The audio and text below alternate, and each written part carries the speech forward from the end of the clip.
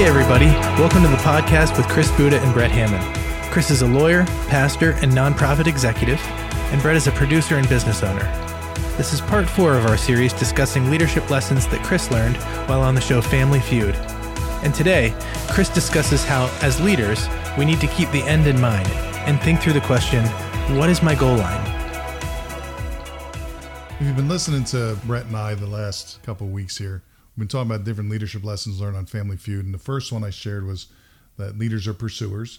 And just that reminder that instead of wanting to be pursued or waiting to be pursued, which is a great feeling, a natural feeling, if you want to be a leader and success driven, we've got to be the ones that do the pursuing. The second thing we talked about was this idea of leaders are communicators. We're not just telling people, we're teaching people. The other thing I learned from Family Feud, so again, we've kind of been building the story. So far, we've tried out. We surprisingly got invited down. We cleared the hurdle of getting there. We went into the first day and tried out. Well, second day, as I said, after the night in the hotel and Bryce calling saying, hey, we want to make some adjustments, I'm learning this third leadership principle I learned from Family Feud, that leaders never lose sight of the finish line. That as Bryce is communicating to us, hey, I want to move the youngest son closest to you and then shift everyone down, I could have debated that with him. I could have said, it looks better like this. Bryce's vision was, I know what I want the finished product to look like. And I think sometimes in life, we get caught up in the minutia and forget to keep the big vision in front of us.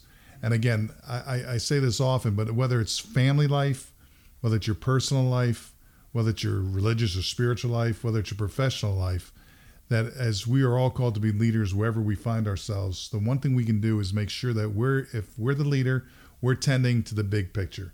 We're assuring we're staying on task. We're assuring we've got the 30,000-foot view that we can see, as hard as things might be right now or as difficult they are, I can see what I want it to be down the road. Someone's got to keep that task flowing. Someone's got to keep that plate spinning. And I think for so many people, as I said, we get born down in the minutia and lose stuff. So I felt like Bryce was teaching us that, hey, this is what I want it to look like. And so we're going to adjust it. So the next day we get to Family Feud. This is the second day in Atlanta. We get there and he comes over and gives us a thumbs up. We tried out again because they had sent families home, brought in new families. So I'm thinking, this is how you get bumped. You can try out a couple times, but he assured us, he goes, no, we want you guys. So they picked a different family and he came to us quickly. I think just, again, being a good leader and going, don't get nervous. And again, I think it was the male-female racial mix that they were worried about. It's like, as soon as we need white males. And again, I'm not saying that in a negative way, just because the way they had the show, you guys are next up, so be ready. Depending on who wins up front, depends on who we bring up to compete. So we finally get an opportunity. And let me tell you something, brother. I'm a communicator. We talked about what do you think about communicating. I'm a speaker. I've had an opportunity to speak all over the globe. It's been a fun ride. So in front of a few people, in front of thousands of people. I'm an attorney. I've been in courtroom. That's kind of a rush when you're in the middle of a case, and the outcome depends in large part on how you communicate. I was a college athlete. I was a very mediocre Division I college wrestler, but I had the opportunity to wrestle a rec hall at Penn State in my first tournament. I got the snot beat out of me, but I've had opportunities to do some stuff. So 15 minutes of fame, I haven't been cheated, and I'm grateful to God for the opportunities I've had. But when they called us up, and again, part of it was being the father going, I'm going to be on TV with Steve Harvey, but I'm thinking, I want my kids to be okay. I'm the mother bear in a lot of ways going, I don't care if I look stupid. I'll look stupid. I just don't want them to. And I'm thinking, oh, crap, what have I gotten us into? But it was such a rush going up there. And we go in the back, and they kind of make sure our shirts are buttoned and our ties are on straight. And they bring us out, and the warm-up guy, Ruben's a middle-aged, shorter African-American guy. And I share that because he called himself the mini-me Steve Harvey. That's the moniker he called himself. But a funny man, he's hysterical. But he kind of gets you warmed up and does the act and stuff. So we're up there, and he does this thing. He gets people in the audience to stand up and dance. We're up front watching, kind of going, okay, this is a little bit taking the spotlight off us as we're waiting for Steve Harvey to come out. And at one point, he has two guys dance up. He goes, no, you two, just let me see. Everyone else sit down. He has these two guys dance. He goes, yeah, you're pretty good. He's like, what do you think, man? You gonna dance me? And they're like, yeah, man, we're gonna dance you. And I think if part of it was entertaining the crowd, the other part was keeping the contestants loose. It was working because it was just fun. Yeah. All of a sudden, it's taking the attention off us, and Ruben's up there doing his thing. And these two guys come down, and he goes, "Okay, we're gonna do a dance off." He goes, "You two against? I need a partner." Well, in the auditions in the morning, what I was referencing, they had Trevor, because remember in Pittsburgh, if you listen to the previous broadcast, Trevor did his popping and breakdancing. Yeah. So they had that in their notes. So when we tried out in the morning, Ruben's like, "Come out here, Trevor. Let me see what you got." And Trevor, as you know, Brett, can dance. Yeah. So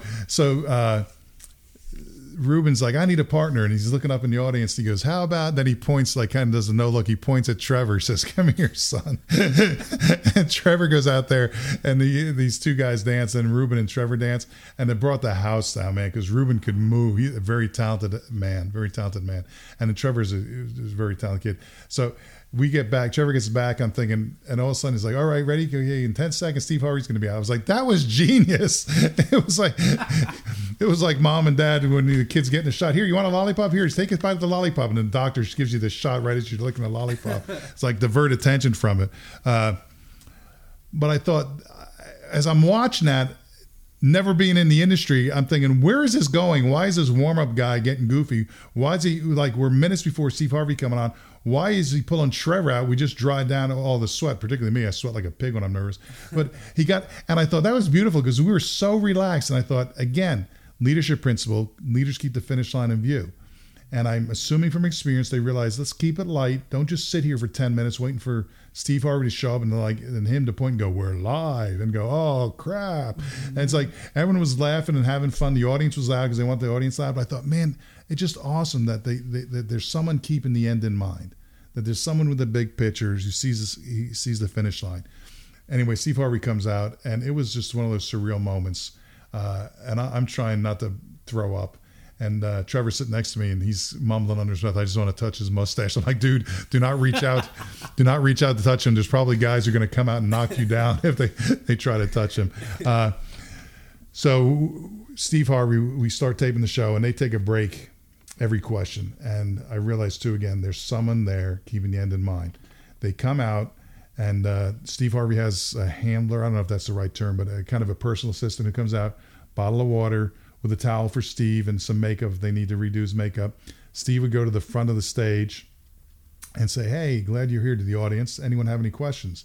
And he would take questions. I referenced in one of the earlier talks, Brett, that I love the man. He's a really solid man, and real deep faith, but kind of came through life the hard way. So he's not ashamed of telling stories about some rough stuff too.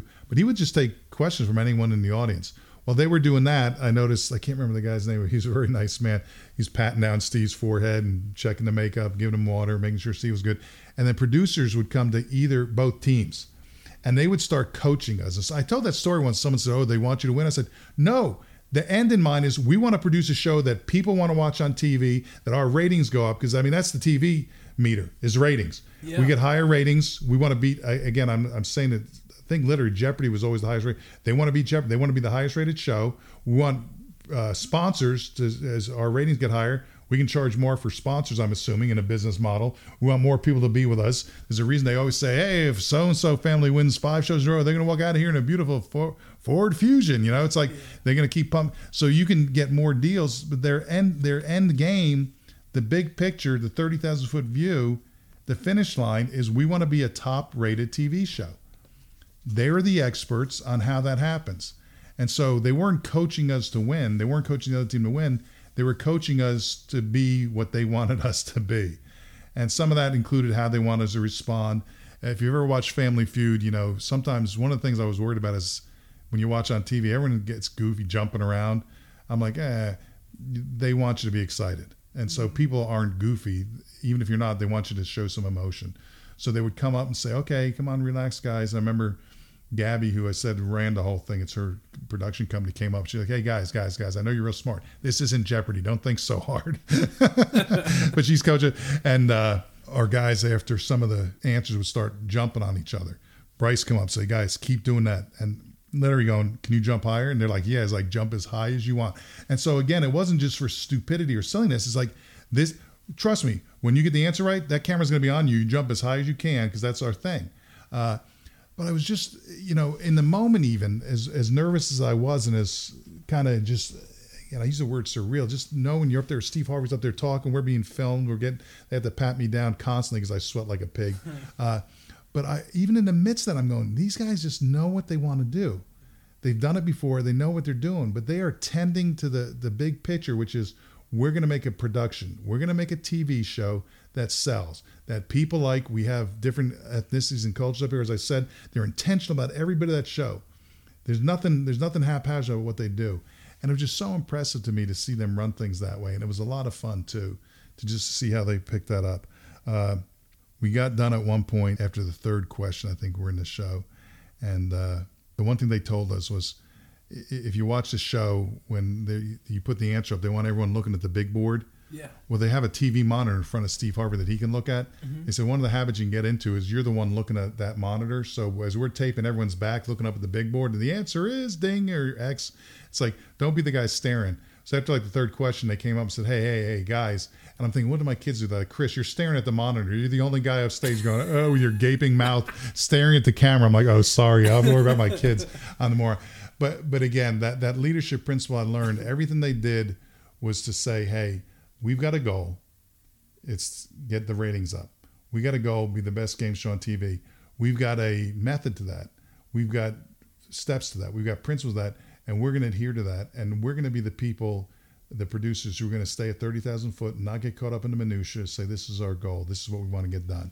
So even the fact that we get up in the morning, set up an alarm, we have a routine, and we get to work. For some people, that's an issue. But to be intentional enough to say the big picture is I want to be successful in my career, I got to get up. I've got to get showered. I've got to get to work. That sounds simple, but there are people we know, human beings, people maybe even that we care about, who struggle with the daily things like that. Yeah.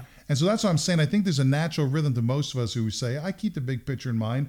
I know I go to work, I do my job, I don't curse at the boss. I mean, there's certain things we don't do because we just know if I want this to work, I've got to fall in line. But I would argue that for us as leaders and us as employees or even employers, that a big part of us have to be more specific on saying, okay, what steps do I need to take to get to the goal line? Preceding that question is, I think even some people fail to come up with, what is my goal line? So for us, I think it's important, whether you're young, just entering the workplace, or you're someone who's well seasoned, is saying, what are you about? What are your goals? What is your end game? And then what are we doing to make sure that we are tending to that end game and not getting caught up in the day-to-day? I think that's going to be a different broadcast we'll talk about, a different podcast. But I think for some of us, we don't ever settle on what we want. And then if we don't know exactly what we want, it's hard to really keep the ball moving in that direction if we're not even exactly sure where the goal line is. You get a lot of people say, I want a good job. I want to be able to take care of my family. Okay. But I'm guessing there's some specifics that need to be filled in to put some meat on the bones of that structure. So we'll come back to that, and that's a different talk for a different day. Thanks so much for listening. Next week in part 5, Chris will discuss how good leaders leverage other people's gifts and celebrate other people's strengths. This podcast is recorded and produced by me, Brett Hammond, at www.bhammond.com.